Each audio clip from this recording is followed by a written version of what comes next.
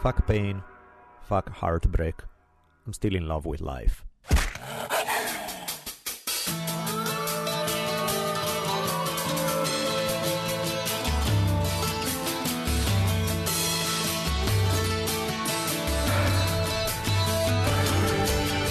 From the multicultural headquarters of the future capital of the free-thinking states of America known as Los Angeles, this is the Drunken Taoist Podcast.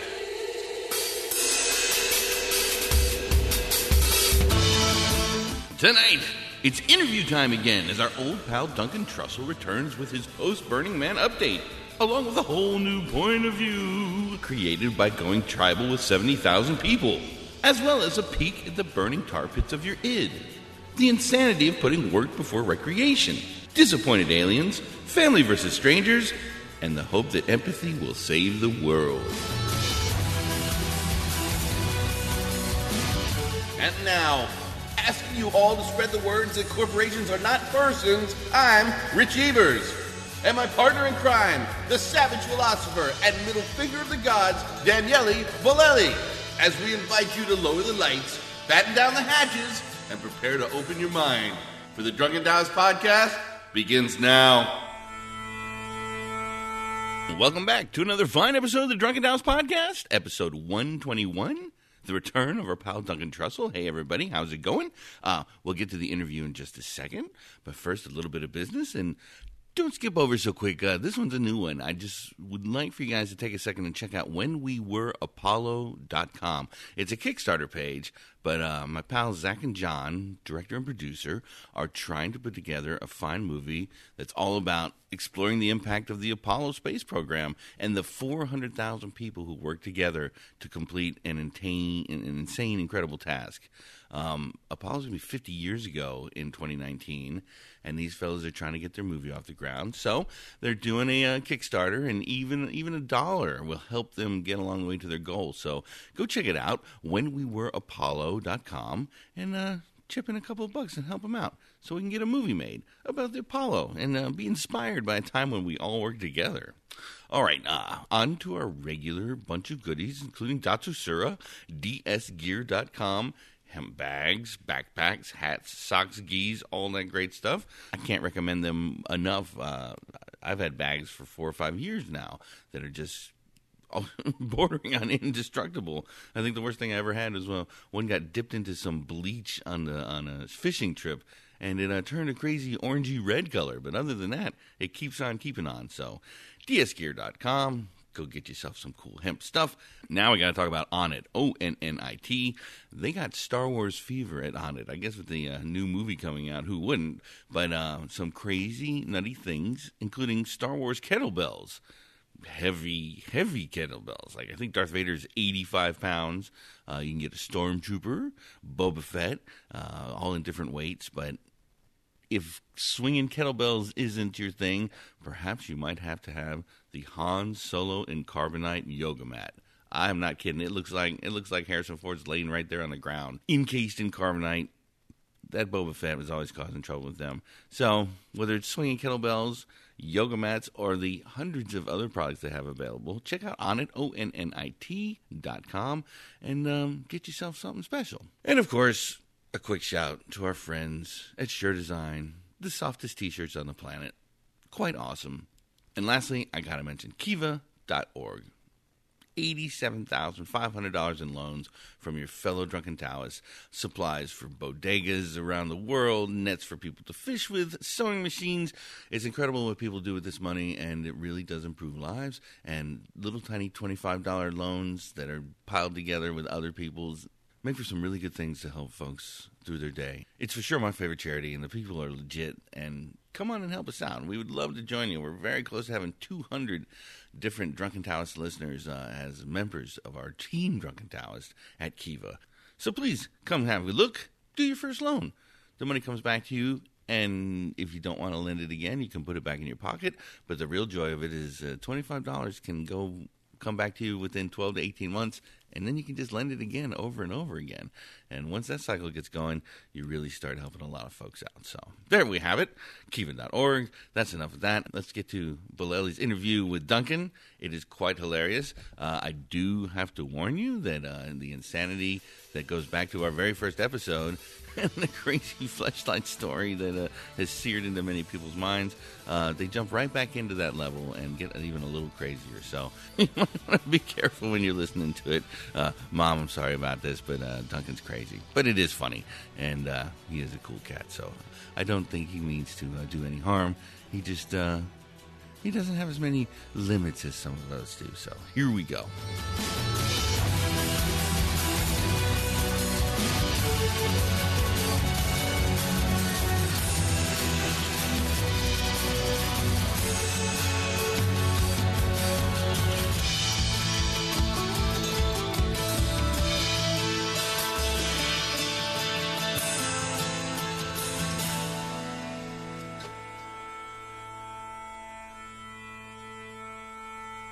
All right, we're rolling. Let us roll. Here today we have the poet who bring you sweet enlightenment, who brought you horror flashlight stories. Yes. The one and only Mr. Duncan Trussell. Wow, you remember that fleshlight story? Oh God, I'm traumatized. I'm forever. I think they're like. That was the very first episode of the Drunken Taoist. We had that discussion of the flashlight. I think there are still people who are like shivering in their sleep, remembering the description of your sweet love to the flashlight. This is the kind of thing that I would like to have is a supercomputer where you can just ask it any question. It's the dream. Yeah. So you could say to it, at this moment, how many humans are fucking fleshlights? And it'll spit out this ridiculous number. Right. And I guarantee the number is way bigger than you. Of course. It would be shocking to realize that all over the planet, these quivering loins are pumping jizz into this latex freak machine. That's still a big step up. Did you see the video of the chimp and the frog? Oh, yeah. Yeah, I think, the frog wishes that chimps had access to flashlights. I just think it's so cool that when we see a tool-using creature, Yeah. It's like, it's amazing One to of watch. the first thing they go for is the Fuck a frog. variation of a flashlight. Before fire. I know, exactly.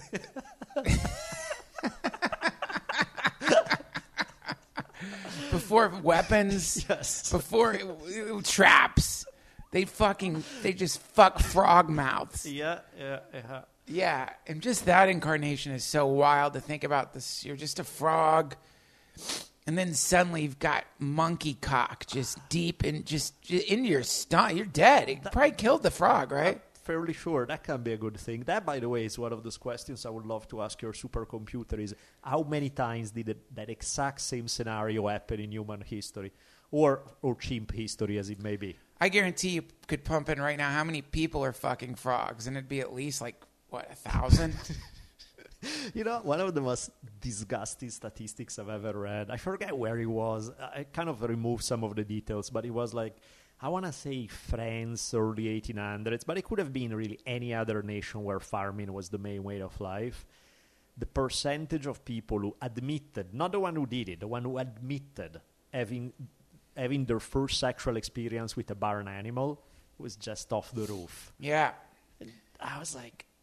And I mean, I sort of, you start spending more and more time alone on the farm, and the sheep begin to look more and more attractive by the minute, and I can see how that would work out, but still. Being horny is a form of insanity. I mean, when it comes into you, and the spirit comes into you that you want to fuck, and it's an amazing energy, isn't it? It's powerful as hell, which is why repressing it is scary, because that does... It's weird. It's like, to me, really that like a key to mental health. When you don't have an orgasm for too long, the stuff that it does to your brain, for the most part, I'm sure there's the saint who climbs to the Olympus of the gods thanks to rechanneling sexual energy into something else. I'll take that on faith because it makes no sense to me. Yeah. But for the most part, you see those people who have this like internal torture going on, and that just really is like you've gone too long without an orgasm. And how many horrible ideas that have affected human history would have never happened had people had just gotten laid a little more. Go to Reddit Incel. You ever heard of that? No. Reddit Incel. If you really want to get freaked out, go to Reddit Incel. Involuntary celibacy. Oh. And it's this like where guys who like are just, you know, for various reasons that they don't have the option to have sex with people. They might be in a place where there's no one around, or they might not be, you know, exhibiting the traits that you need to have an advantage in mating in the particular time in human history. And so they're super lonely, and a lot of them are really angry, and a lot of them really hate women. And so it's these like fucking insane, like people who have just that energy that you're talking about. It's like there's no relief. They don't have, I guess they can't figure, they don't have the money to like, or they don't want to get prostitutes. They don't want to get like, they're fucked, not fucked. Yeah, exactly. That's precisely the root of the problem right there. But even then, even masturbation, at least it gives you an orgasm. It's not with somebody, it's different, it's whatever. But it still releases some of the good chemicals in your brain that should make you slightly more sane. But it's like flattering your body. It's like, I'm not buying this, man. You know, it's like you don't believe it, and so you're like, this is not the same. This is nothing. This is nothing, man. You're not tricking me. You're not tricking yourself. This is nothing. I see. So then we start jerking off. You just like, you get this. I mean, it's like, when you're younger, you don't even think. You just like, I don't care. Right, of course. Fucking blasting jizz. But when you get older, you just start realizing, like, oh, this is almost like inducing a sneeze or a fart or something. Right. It's like trying to, like, it just doesn't have the same effect. When you come inside someone, your body is like, this is it. This is the finish line. I see. We did it. All human endeavor. This is whatever it's not about your podcast, man. It's about this. It's not about turning fucking light into sound to make a supercomputer. It's about coming inside as many people as possible. Like when you die, probably you go into some meeting with like a very annoyed alien who's like, we sent you there to fuck.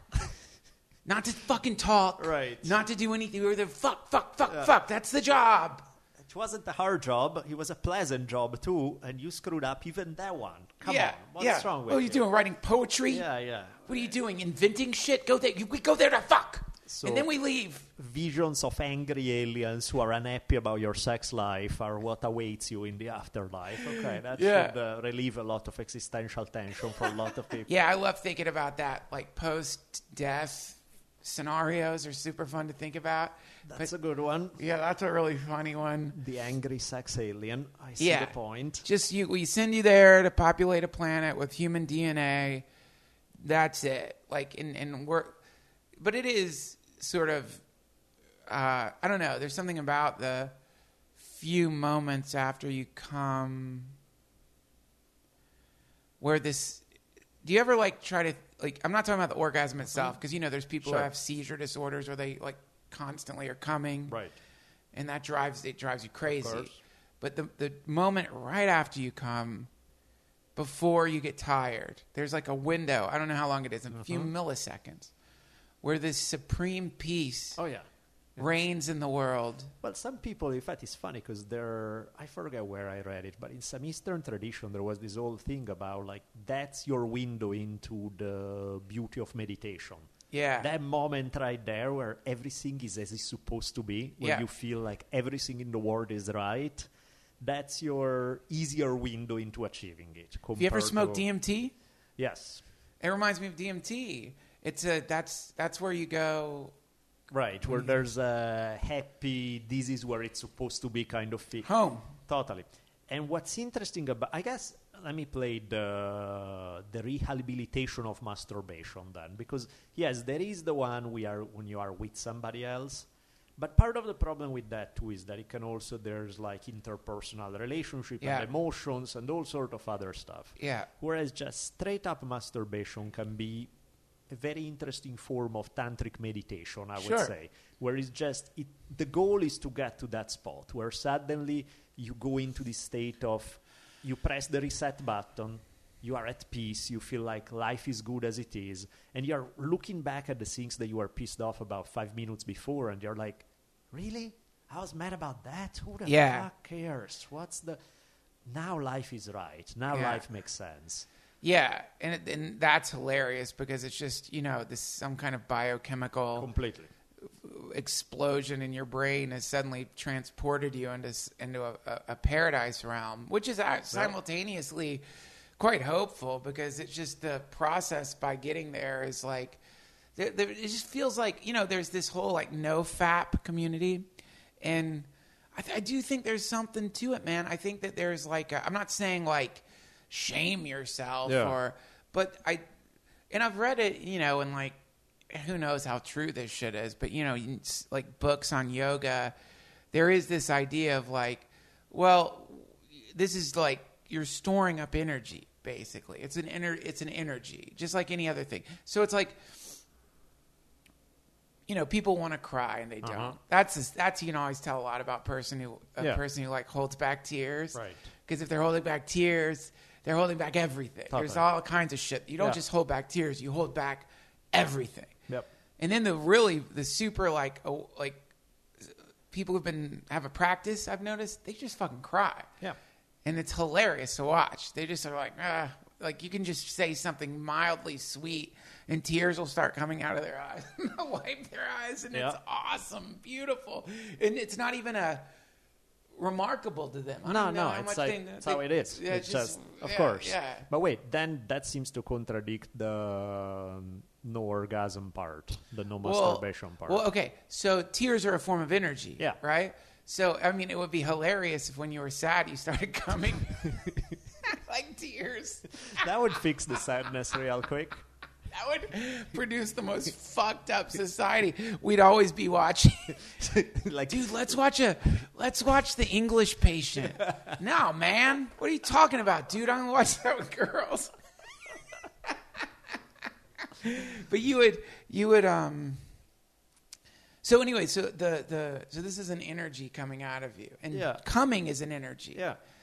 And it's like, but I think there probably is a way to transform that energy. I don't know what you mean. I mean, are we just a creature of energy release? Is that what we are? Just like, I don't know, but there's some, and you want to go through the cultural conditioning and think about like, all right, so what is the reality about coming? Like, what, you think there's a hierarchy of orgasm? So you think if you're coming inside, right, is it a female vagina that makes it better for you? Oh, master of cum? Or is it, what is it? Is it, right. So a vagina is better than a hand? Is that what you're saying? What about an asshole? What about a mouth? What about a sheep? What about a fleshlight? Yeah. Can we create the most ridiculous chart on earth? A kind of like pyramid of where it's good to come. Yep. Is that what you're coming up with there, man? That's what you're coming up with. Yeah, I know. Yeah, you're right. It's ridiculous. So you're like, whenever you come up with any kind of hierarchical form, you're also like, you have to look at it and realize the absurdity of the thing. Yep. You know what I mean? But still, subjectively, anecdotally, there does seem to be an effect when if you that people talk about the boxers. Sure. They don't have sex before a fight. If you force yourself to not come. So one of the things that I heard that I thought was hilarious was I was asking somebody about that stuff, right? In combat sports, what do you think about that theory? And one guy gave me what I thought was the best answer. Was like, the only way in which that works is not because of some chemical process. It's because I'm so fucking I'm just so angry and not having sex that I'm just like, when I see that person, it's like, you are the reason why I haven't had sex for the last 3 months. Energy. And I hate you. But it's like, in terms of purely, I think in terms of energy, that if anything can make you too rigid, too stuck up, whereas sometimes being able to flow with it makes you more effective at stuff. Well, again, but I guess the takeaway from it is it's like, okay, human being test tube, right? Yep. And, these various like secretions that come out of us or energetic form. So when you cry, you're looking at a kind of, the woo-woo-y thing that I do believe is when tears are sort of the visible, energetic form coming out of you when you're crying. But there's definitely a whole other just waves of stuff that roll out of you when you cry. You're releasing some kind of dark energy or something. I'm down with it. So it's like human beings like a beaker, and with all these little weird steam vents, tears, cum, shit, piss, sneezing, language, breath, action, and all of this is just different ways of like turning calories into energy. And so theoretically within that beaker, you could begin to play around with those energies. And that's where it gets cool. For example, like, I guess not jerking off, you could call that cum fasting. You know what I mean? Right. And when you fast in any way, whenever you remove something from your life, sure, that everyone thinks is so fucking critical, eating being one of the easiest ones to do, and then suddenly when you're not eating, it's a really interesting that happens. No, and I'm with you. And I say, okay, 4 or 5 days, experiment, certainly something energetically changes, like fasting does, right? But if you make that a lifestyle, if you make that I'm just going to eat 3 grains of rice a day, let's assume that you can survive on it. It's still the stuff that is doing to your energy is not necessarily, like, what's interesting to me about it is breaking a cycle. You're doing things mindlessly. It's like, I'll just eat because whatever the fuck. Then breaking that is actually a good thing. But that doesn't mean that not eating is a good thing, or that doesn't mean that not having orgasms regularly is a good thing. It's like once in a while, kind of to break a pattern, to shock you into, okay, let's look at things in a different way. Great. But as a regular habit, not so sure, because that to me is more the other image you're using is this person who's holding back tears. You make that a habit, then we got an issue there. Well, there's a difference. If you're holding back tears out of some weird, horrible yogic discipline that you're doing, which I've never heard of, right? Versus like holding back tears out of some kind of neurosis, it's different. I'm just like, listen, who the fuck am I to talk about this shit, man? I'm shoving goddamn avocado toast in my mouth and coming whenever I can. Give me a break. But times that I've like... So tell me about your time on the Himalayas abstaining from sex for 17 years. Well, this is what's badass about, or one of the things that is really surprising that I don't think people know about Burning Man is that when you go there, I guess it depends on the camp you're at, but your diet...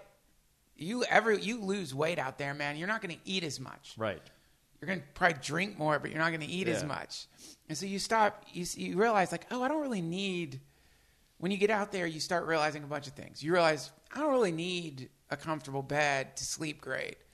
I don't really need a lot of food. A human doesn't need that much. I'm okay with, like, out there. You're like, a fucking Cliff Bar for lunch, and then maybe like something for dinner, but not much. Yeah. And then you start realizing, I don't even understand. I'm not even.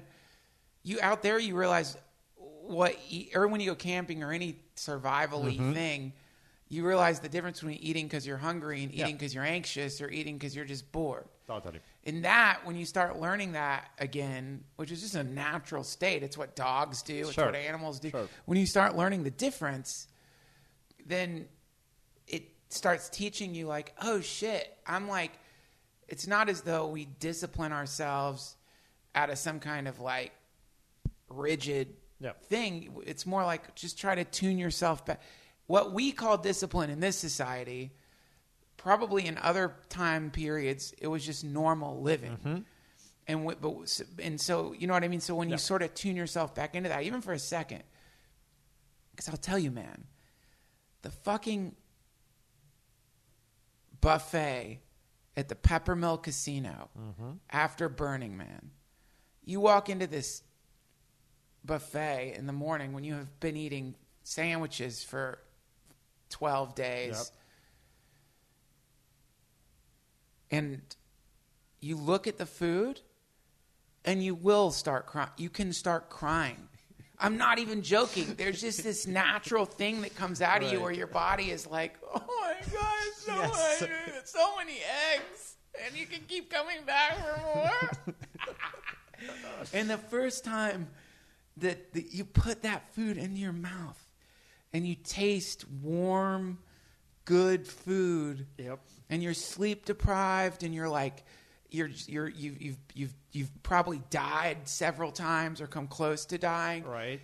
That is an amazing meal. Oh yeah, of course. Versus, waking up in the morning and being like, I'm going to go get a slice of, you know what I'm saying? So really what you're doing is you're giving yourself the experience again of eating. And I think the same would be true for coming. I agree.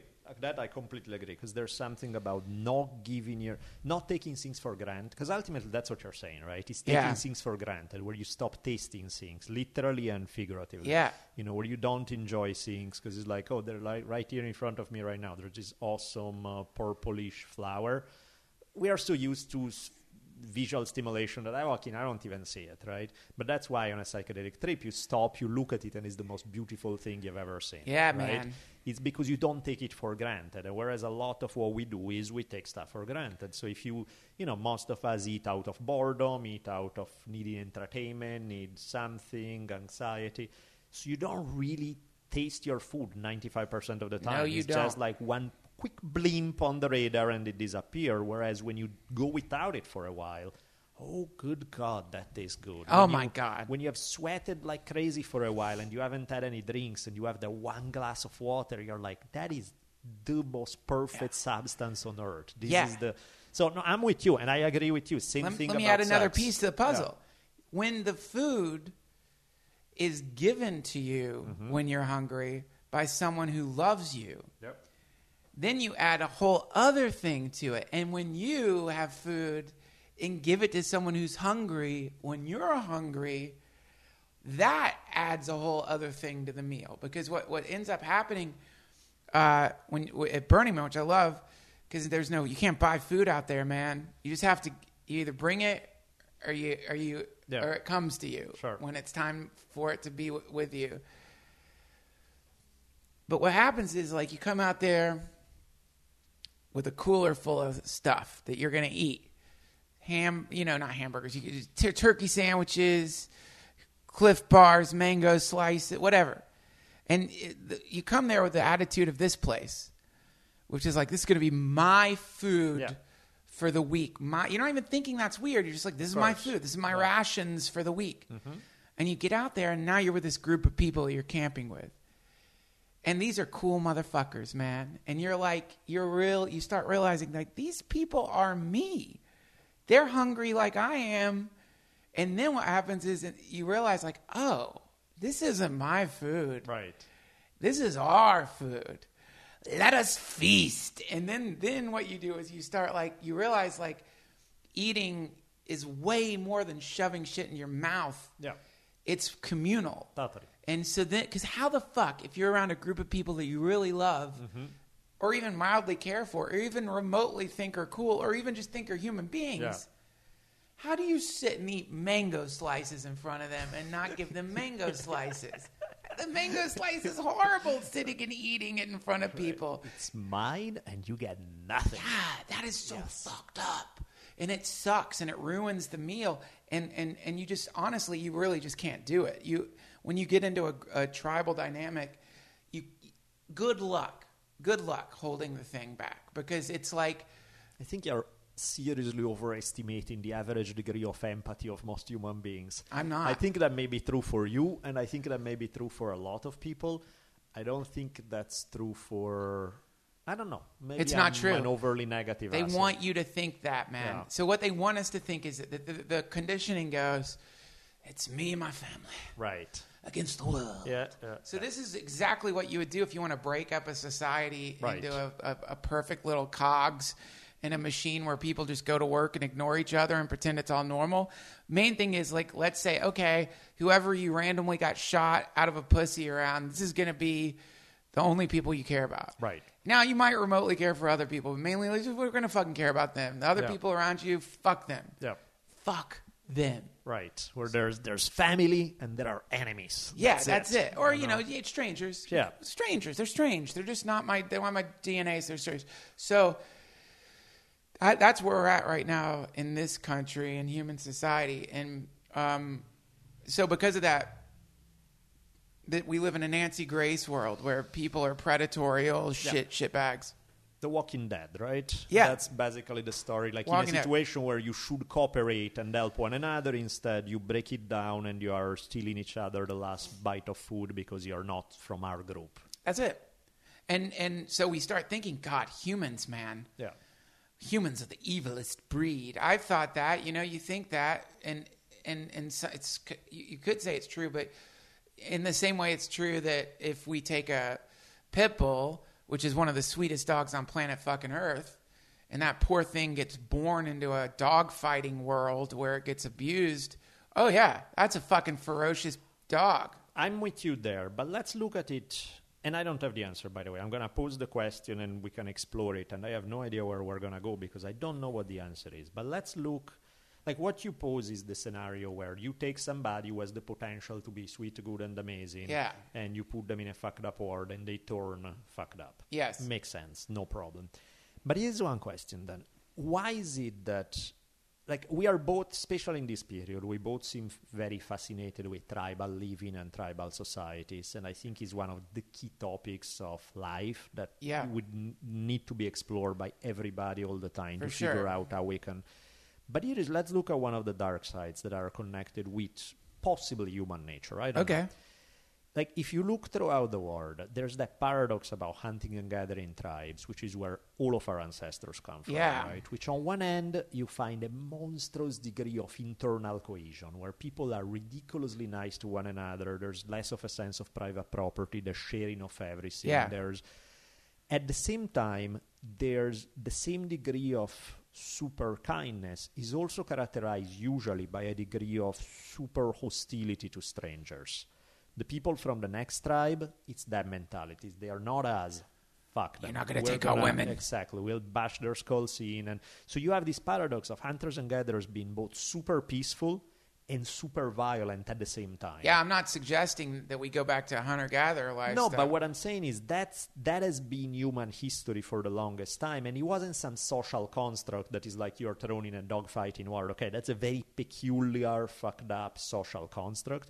This is just the basics of life. That's how human beings have evolved for thousands and thousands of years. This is the whole thing. It's like, I know exactly what you mean, because people who reminisce about hunter-gatherer times in this kind of glowy way, I like, who the fuck knows? Right. Truth is, I don't fucking know. Of course. It was way back then. Yeah. Who the fuck knows? More than likely, people were burning witches. People were fucking... back then. It's probably both, but there's some super good stuff and there's some really dark, disturbing shit. It's like you're in a relationship. Yeah. And hopefully you're growing as a person in the relationship. But what that means is, because you're growing as a person, your shit's coming out when you're with another person that you're intimate with and you're with all the time. They're going to see every little fucking piece of you, from the good to the bubbling tar pits in the depths of your id, right? And so... I'm sorry. Time out. The bubbling tar. Awesome. It's true. Yeah. And so then what happens, because you're inevitably going to do a thing, and whatever the thing is that you do, 2 years later, it sucks, because the person could easily be like, remember when you fucking threw my iPad? Yeah, of course. And you're like, I did. You're right. I was so mad. I was crazy. I go crazy sometimes. I did. You're right. Yep. So in the same way, it's like with the course of human history and the evolution and the advancement culturally and intellectually and physically, scientifically of the human species. Yeah. Fuck yeah. We can point to the past and be like, remember when you did those witch burnings? Remember the Mongol horde you did? Do you remember the fucking Mongol? Do you remember the goddamn fucking the people who died from... Do you remember when you did that? And it's like, you're like, I did. You remember when you did the Holocaust? I do. I know. But we are learning. And also we're growing and we are transcending cultural and linguistic borders more than ever before. Okay. And so what I'm saying is right now, I'm not saying, sure, guys, give away all your shit. It's better. Let us, give everything away. No, I'm saying right now, where we're at, fine. This is where we're at. Is it the ultimate way to be? Fuck no. And is it possible that we are figuring out a new way to do this thing? I like that. Absolutely.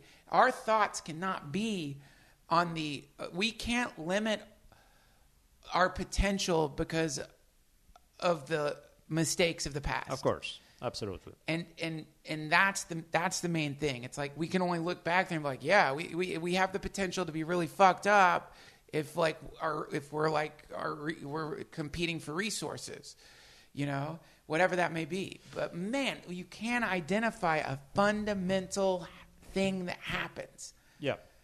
Once a year, in the middle of the fucking desert, 70,000 people get together, and they fucking mostly share some serious degree of human kindness. No, I dig it. And the experiment works temporarily. Yeah. Would it work long term? I don't think so. Right. But what I'm saying is we are manifesting temporarily. Yeah. We're doing an experiment, and in that experiment, we're getting to witness not little tribes, 70,000 fucking people broken up into little tribes of 50 to 100 people. It's a glimpse of what can be. Yeah. What can be also on a more, of course it's not going to work like that on a permanent basis, but it's a glimpse of the possibilities of the human mind, the human spirit, and everything else. That's right. So I guess the thing to me is not that the human mind is innately good and is perverted by an evil society, or it's not that it's innately evil and regardless of what contest you create, is always going to sink to the dark depths of, or as you put it, the tar pit of. Yeah. But it's both, right? There's potential for both. And That's so right. It's a matter of which one we cultivate, where do we plant the good seeds, and you're right, there is no model in the past of the utopic society where everything was working out great and we fucked it up. There have been plenty of great moments in human history. There have been plenty of horrible moments. So how can we learn to avoid the fucked up stuff? How can we put more energy on a balance where it leads to healthier, kinder, happier conditions for human beings? And that's ultimately the human experiment, right? That's what being alive is for ourselves in our own interpersonal relationship, but also on a human-wide level. It's like, how can we create societies that foster more health and kindness versus competition and meanness? And I mean competition, I can't even think there are a good place for competition. There's some competition that's good, but the competition, the way I'm using the word right now is in its more negative connotation, in the more predatorial aspect of mine, fuck you, that kind of thing. Yeah. It's man, it's impossible. It's in the grand scale, I don't know. Right. But, in the small scale, a lot of us don't have communities. Yep. No one's done the experiment of just being in a bigger community. Some people go to church. Sure. It's kind of formalized community, but it's rare for people to get a chance to really understand, to really play around with the boundaries of what is mine and what is yours. Sure. And especially in this version of reality, because it's all about boundaries. Like in this version of reality, everything's about property rights and theft. So, and that's what we know here. And so you just get used to it here, and so you don't even understand. But anytime you get, I would say, you need a little petri dish, a little temporary place you can go with a group of people. Some of them you don't know that well, and this has to be cultivated. I mean, it's like any other cool thing. You're not going to just randomly assemble a group of people. You could try that, but it's more like you start doing these little, just what we call partying in the West is what a tribe really is all about. A neo, like with a newer version, the thing that we like, the hedonistic, oh, you're going to run around on the streets and try to know what are you doing out there with you. This is actually the desire to get with a group of people and have fun and listen to music and dance and tell stories and fuck and like, you know what I mean? And like play games. This is the fundamental call of what I think we are becoming. It's not recreation. Here in the it's so funny. You want to create a really ridiculous hierarchy. Here in the West, I think many people place work above recreation. Oh, yeah. And that is insane. It is psychotic. I agree. Because work has become separated from recreation. Now, if you look at the term recreation, recreation. We're recreating the universe with God. We're unfolding the universe with we are part of the unfolding of the universe, and we are part of the cycle of creation. We are recreating together. So we are part of the outflow of the universe into time, and that is work. And work in the way we do work now is so fucked up because it's like. And granted, there's certain jobs where you need to have like a sober head. I don't want my surgeon to be blasted. but certain jobs, you could be high as a fucking kite and do that job. Of course. But we're giving people drug tests as though, because we're like, you're going to be too high to no. The way work should be done is with a group of people that you love who like are engaged in some mutual project and going into like various states of intoxication with the end goal in mind and doing this in a responsible way so that you're able to continue whatever the project may be without getting hurt or without waylaying things in a disastrous way. This is perfectly acceptable and joyful. And that's when you start working with people. And it can be, and that's when work fucking, I'll tell you, man, find a group of people you love and hammer rebar into the fucking ground. And this job where if somebody's like, hey, man, I'm going to pay you minimum wage to hammer this fucking rebar into the ground, get there at 6 a.m., you're going to do it for 7 hours, 1 hour lunch break, hell. Yeah. But get with a group of fucking awesome people with a cooler full of fucking beers and start hammering rebar into the ground while you're listening to music and stopping at random times just to dance with each other and to sing and to drink and to laugh and to sit down and take a nap and then get back up and do some more work. And it's a natural, organic flow. And you will realize there is no separation between work and recreation. Identical thing. And then in this world that we're in, the two things have been broken apart, which is why everyone's like, fuck, man, I got to go to work. I know. Oh, man, I got to go to fucking work. Shit. Of course you're like that because you're literally going to work. But if you're like, hey, man, we're meeting up at this place in the desert or wherever to like, you know, to make something beautiful for, you know, Lisa, who needs a house because she doesn't have a place to live, and we're going to go build a house for her for the weekend. We're going to work on building a house, a barn, fixing her car, cleaning her house, you know, doing something to help her because we love her.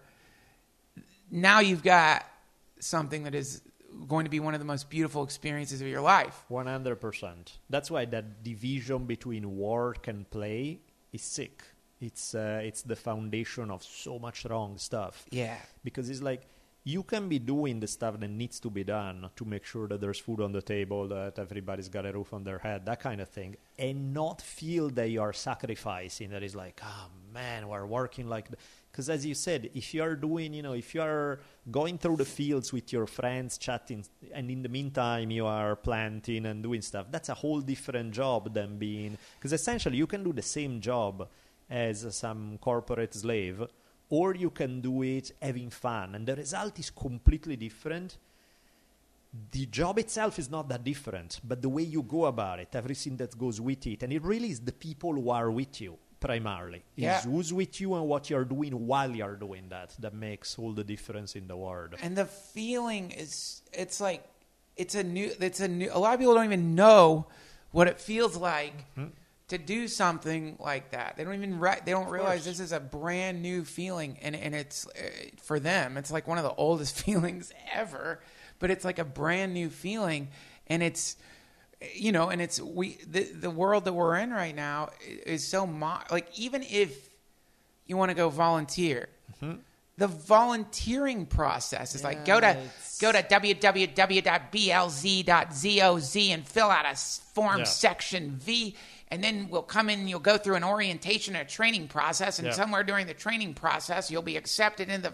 It's just like even that fucking bureaucratic approach to philanthropy or helping here is so fucked up. Absolutely, we're talking about goddamn chaos, man, which is like one of the primary energies that spawns all things, and we're talking about trusting in that process and knowing that in a group of people some things are going to happen when we start working together. Someone's going to get pissed. Someone's inevitably going to get pissed. Inevitably, and someone's gonna like get tired, and someone's going to get too hot, and they're going to get angry, right? And then what happens if you're in a group of people who are like have this intention of like working together is okay. So like they start. Everyone in their own way starts. Look at the bonobos. Everyone in their own way starts like tending to the person who's getting angry because it's like I know your tar pit. Yep. I know you're bubbling it. Ooh, there it is. Okay. I know what to say to you when this is happening. I know because it's true. Hey, I want you to know, man, you're fucking awesome. And I really, really, really love what you're doing here, man. And we love you. And I challenge you to maintain a bubbling. And by the way, if you do want to stay in that place, you can stay in that place. Right. And if the group, if you have a group that's big enough, then we can always have a few people who are like, fuck this hippie shit. I'm going to go off in the fucking tent and not do it and fucking take a Xanax or whatever. Fine. But it will theoretically start theoretically the thing will start balancing itself out and a brain forms. And within that brain, let's just face it, bottom line, you may be smart. Somebody's just telling me this. Who's just telling me this? You may be smart, I may be smart, but both of us together are way smarter than us as an individual. And when we get a group of people together, that's way smarter than you and me. And if you start trusting that intelligence, group think. Okay, I've experienced that. And at the same time, you also see the opposite, right? Because you see the sink into the common denominator, where you see people who as individuals are pretty fucking good. And then when you put them together, there's even the term like mob mentality, right? Yeah. Where instead, how do you think those two things can both be true at the same time? Well, I think we have to refer to so what we have to do is go to the individual neurons of the group brain, right? So the first thing is like, again, I think it has to be intentional. Yep. So a mob is quite often like it's intentional in the sense a bunch of people have shown up to the fucking heard something or saw something and there's some intentionality there, but we're still with a group of people who just kind of ran into each other, right? Yep. So I would do it like, I think probably it's like, okay, we refer to the Ram Dass idea. We work on ourselves so we can help the others around us. So there's some amount of like self-evolution that needs to be happening, whatever that may be. Like, and that could be anything that you want. It could be prayer, contemplation, reading, but all of it with this intention of I'm not going to improve myself because I necessarily am into my own improvement, which is okay, but I'm doing this in the hopes that I can be a better Lego in this building that I'm building with other people. So it starts with that, all right? And then this intentionality would come in a non-forced way. We're all having to deal with a kind of organic process where you just start ending up with other people who are like, yeah, okay, now I'm building. Right. I'm gonna help build this thing too. And the first thing I'm going to do is keep working on myself as much as I can. And then when we get like a few of us together in that kind of place, and it sounds so heady, it's not like this. It really is like, it's play, So it's like, the way I'm describing it is so schmaltzy. It's not really like that. It's just like, it's a simple realization, which is like, I know I'm I know I like to contribute to the world in a positive way. And then if I can find another person who's like, I like to contribute to the world in a positive way, and we can, and that positive way is similar, then we can find another one, and another one. Now we got this really fun game going on, and the way I'm describing is so fucking goddamn like schmaltzy, and it's all wrong, because we're talking about just like something that's a deep rhythm, and again, like, yeah, you're right, man. Mobs can break out. You end up at the wrong, like retreat, with some leader. Turns into the nastier side of cults. Because you get a leader. Yeah, of course. Number one, that's problem A, is you get some motherfucker who wants to be a leader. Yeah. Problem A. Yeah. One. Big problem. Now Absolutely. We got some fucking goddamn, dude who wants to be in charge, who doesn't even say they want to be in charge, but just based on the way they act, and they start doing this fucking, alpha male punishment system to the people around them, and they're training people and conditioning people, and everyone's responding. Now we've got this fucking ridiculous, embarrassing, patriarchal crap dynamic where everyone starts conforming to the will of whoever is exhibiting some kind of trait that for whatever reason allows that person to... Fuck that! This is not what we're talking about. No, we're even talking about it before we started recording. Now, a lot of people look for that. They need that kind of direction, and they feel that they gravitate. So it's like it's a perfect match between kind of a sadist as a masochist, right? One wants to give away their power to somebody else because life is hard enough to think on your own, and these guys are badly willing to play that role. Yeah. And so, no, not thanks. that. Bye-bye. Acts, not that part. No, we're talking about a group that actually self-regulates in a way to avoid someone rising to the forefront as some kind of leader. We're talking about an actual it's really interesting, that book, Stealing Fire. You know that book? Yeah. They talk about Navy SEALs, how there's no leader in a group of Navy SEAls. It's whoever's doing the next thing becomes the leader. They become a group mind. That, Stephen Kotler, that is... It's more it, right. Yeah. And so that you just you end up in a situation where people who are you end up with elders, but not leaders, and there's a big fucking difference. It's a huge difference. And I think it's interesting what you brought up, the military example, because that's one of the classic things in which people in society today get to experience a tribe, is in the military. That's why a lot of people dig it, right? But it's funny when you think about it, because sometimes these are the same people who may have a view of human nature that's dark and ugly and everybody's an asshole.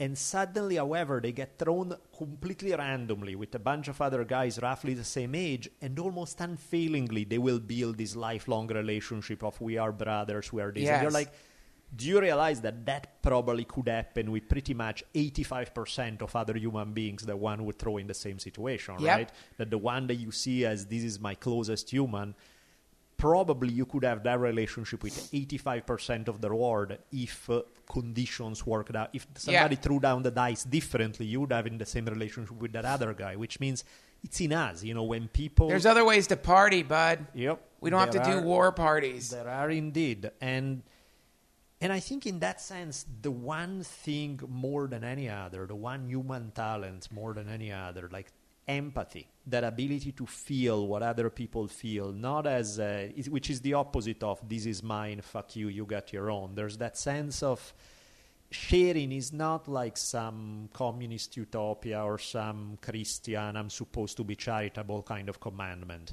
It comes very naturally because the barriers between you and the other start getting less and less thin. That's right. And to me, that's one of the things that, I was saying the other day, I took my daughter to a birthday party, and there were a bunch of even smaller, she's 8 years old, and there were a bunch of kids who were even younger than her, right? And that's the one thing that I love the most about her, is her degree of empathy. Because she can be feisty, she can be a pain in the ass, she can be this and that, but the second I saw this scene, I was like, I know what's going to happen, and sure enough, because I see there's this little 3-year-old kid who's all pissed and is stomping with their lower lip protruding, all mad, wants to be antisocial. She putting her hands crossed together, goes off on her own, doesn't want anybody around, right? And it's And, people are like, oh, come on, go play. And she's like, no. Right. Kind of the vibe is, fuck you, leave me alone, which is fine. Again, maybe that's the mode you need to be in. And I knew exactly what she was going to do because I've seen her do 7,000 times. And I see my daughter goes next to her. She squats with her, doesn't say anything, start rubbing her back and start asking her, what she needs, what she wants. And you can see physically this little 3-year-old face the lips start relaxing, the jaw start relaxing, the folded hands come apart. And 5 minutes later, she's jumping around and playing and this and that. And I'm like, that to me is the best of humanity right there. That is what we are. Mm-hmm. That is what, you can't say we're anything, but that's our potential. You're right, man. And that's why we need groups. Yep. Because it's like, if you're having a weird problem with like your brother, your mom, your daughter, your lover, whatever, and you have to deal with it yourself right now. It's you and that person usually. Maybe mm-hmm. You'll go to a therapist together. Right. Which is as close as we can get to it. Yeah. But man, when you've got like a group of fucking awesome people who you could just lay it all on the line with an entire group of people, like, man, this is what I'm like.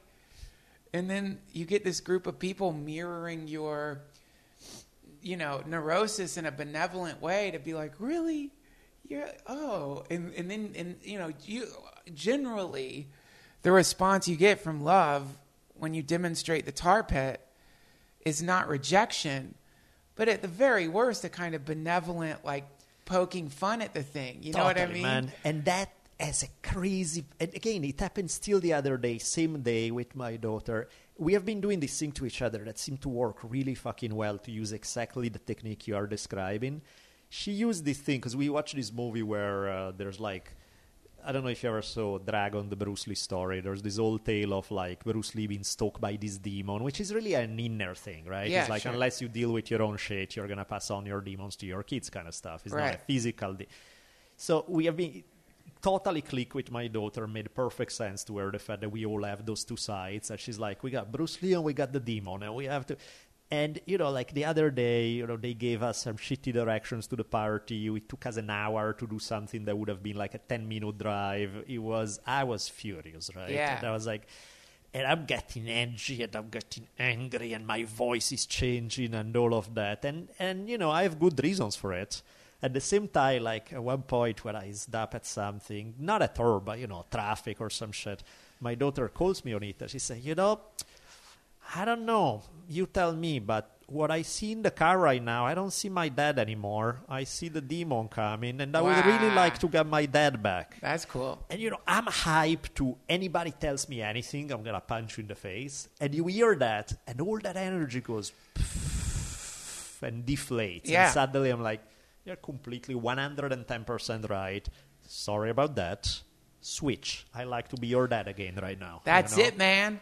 And your daughter goes, "You're my dad. I love you. Forget it." Exactly. And that's the game. Yep. That's the game. And like when you're around a group of people who have that intention, it's expected that people are going to get pissed. Yep. And it's expected someone's going to get all weird. But it's also expected after the person gets weird when they realize it and they're like, "Hey, shit, man, I'm sorry." Or when you work it out. With the guy who was like in charge of building our camp this year, I saw so many people apologize to him because he's got to we're all super fucking hot. Of course. We're all building this thing and we're all tired. And so at some point, I got a little just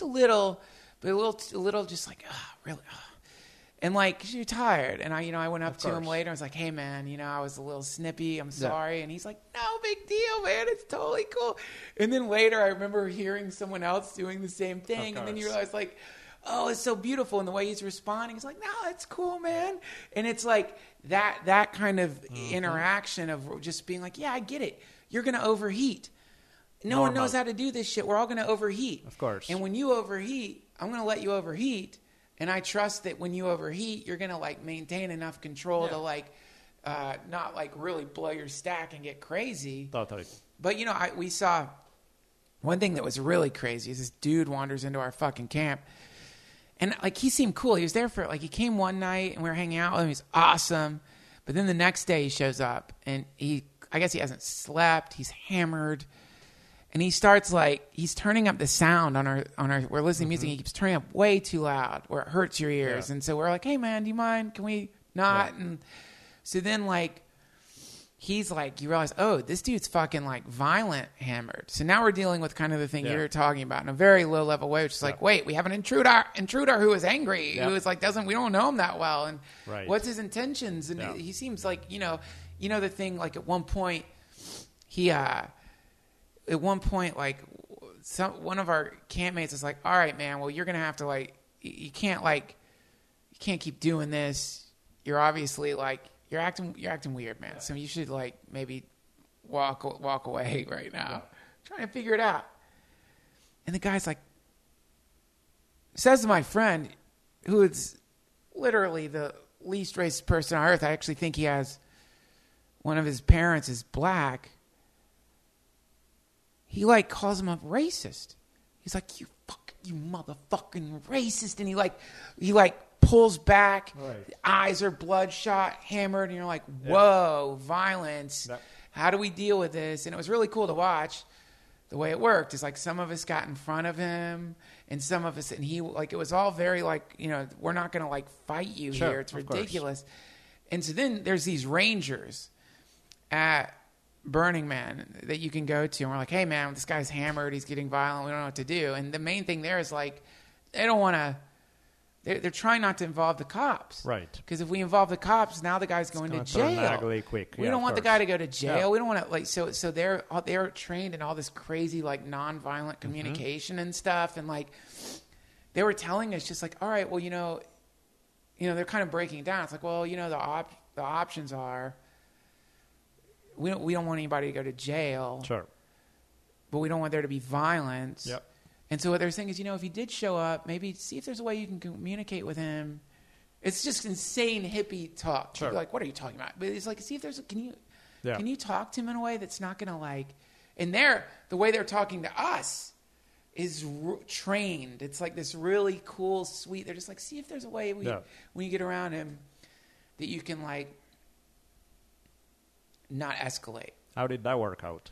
Well, this is what happened. Do tell. So he suddenly, we didn't see him again, but then the next night we're just walking and he shows up. He just latches on to the group and he's God, this fucking weird vibe. It's fucking weird. And then one of the guys who's been with the group the longest, who's just a really smart, cool fucking guy. Kind of like the story with your daughter. Mm-hmm. He goes up to the guy and he's hey. And the guy was kind of I was a little drunk yesterday. And he's it's cool. And then he starts hugging the guy, not grabbing him, but all of a sudden he's hugging him. He's it's cool, man, it's cool. And just like what you're saying, the guy, everything melts. There was no more, and he just wandered off. Yep. There was no more thing for him to totally. And it worked. It worked, man. Somebody didn't go to jail, of course. Yep. When somebody ran into the Burning Man, our group was oh shit, I hope it wasn't that guy. Yeah, of course. But it definitely was a really cool thing to watch go down. And the thing that's funny about what you describe is that you can list the steps that were taken to make it work, and somebody else does it, and it's not going to work. You know what I mean? Because it's it's more than the actions you take, it's more than the words you use, it's the present, the ability to read that exact word will get to them. The one that sound almost the same will not. Yeah. Will lead to just... and that's art, it's not... That's why I think the problem sometimes is that we often think that there's a formula, that if we only follow this formula, then we'll get the good result. And it's there is a formula and it kind of gives you the general idea that... Yeah. But... it's an art. Then you have to dance it and tweak it and do the things on the spot. For surfing. Exactly. And you need to get it exactly right. And that's where people then, somebody will say, oh, I'm going to go hug him. And then they get punched in the face. And they're like, this hippie bullshit doesn't work. And it's no, it's the way you did it doesn't work. It's different. It's not that in theory it doesn't work or even in practice, but the way you handle that particular situation. Maybe not, it's not evil. It's not that you... but obviously you didn't do the right thing. You know? I did. I'm terrible. I mean, like what happens inside of me is like, fear and anger and like bristling and like the thing. Normal. Yeah. Completely so normal. You have to really that's the idea. It's like, this is why you theoretically, like in the same way you are training to fight. Sure. You should have something you're doing, I guess, that is like preparing you in a way that when that wave crashes in, you can surf it in a peaceful way. And it's you can experiment with it a little bit on Twitter. If someone starts like attacking you, you can kind of just be like, instead of responding to their attack with another attack, you can just start asking them questions. And you can really have in your heart like this, like, even if you're going to get pissed, you're like, this person's an asshole.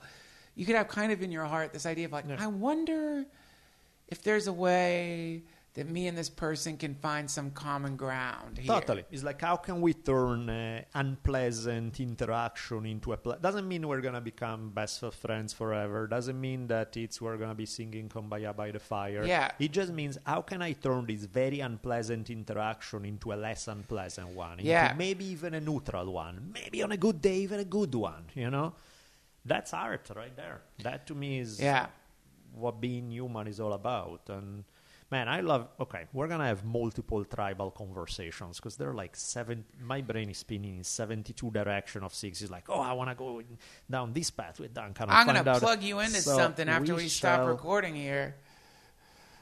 I'm looking forward to that. So let's just plug in. Well, by the way, guys, Duncan just released an episode that we did together. By the time this is out, it may be a few weeks old or something, but look, it was an awesome conversation that we had on Duncan Trussell Family Hour. Beside that particular episode, check out everything else on the catalog because it's Duncan, you can't go wrong. Is the one thing that I love about, and that tells you everything you need to know about Duncan Trussell Family Hour. You know how most people will skip commercials because they are bored? When Duncan is doing a commercial, people will tune in specifically for the commercial. I'm a great shill, guys. I'm an excellent pro-level shill. Not just that. You have a 10th degree black belt into subtle poetry. So it's Thank you. All the good stuff. Thank you, man. So you guys check it out. And we definitely will continue this conversation more on another time. Great. Hare Krishna.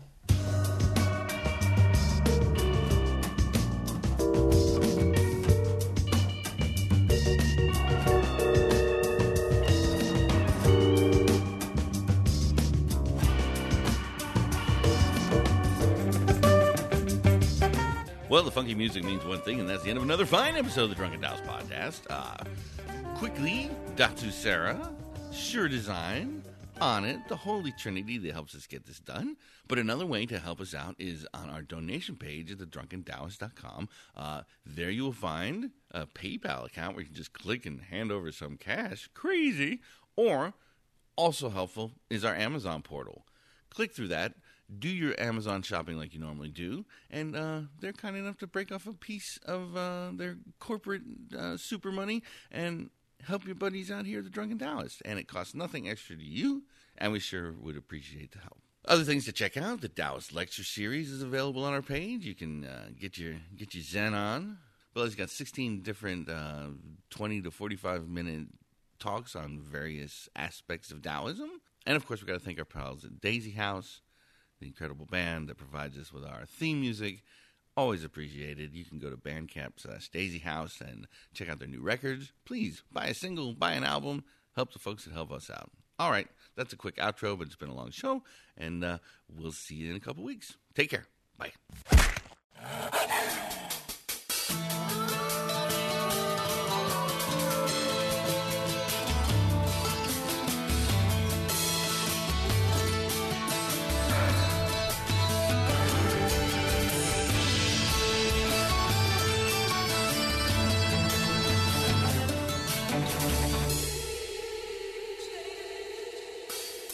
And so ends another awesome episode of the Drunken Taoist podcast. Be sure to keep your ears peeled for another mind-expanding episode coming soon. We'll be tweeting you as soon as they come out. You can keep track of Daniel at D Bolelli. That's D-B-O-L-E-L-L-I. And you can find me on Twitter at Richimon1. That's RICHIMON, the numeral 1. See y'all soon.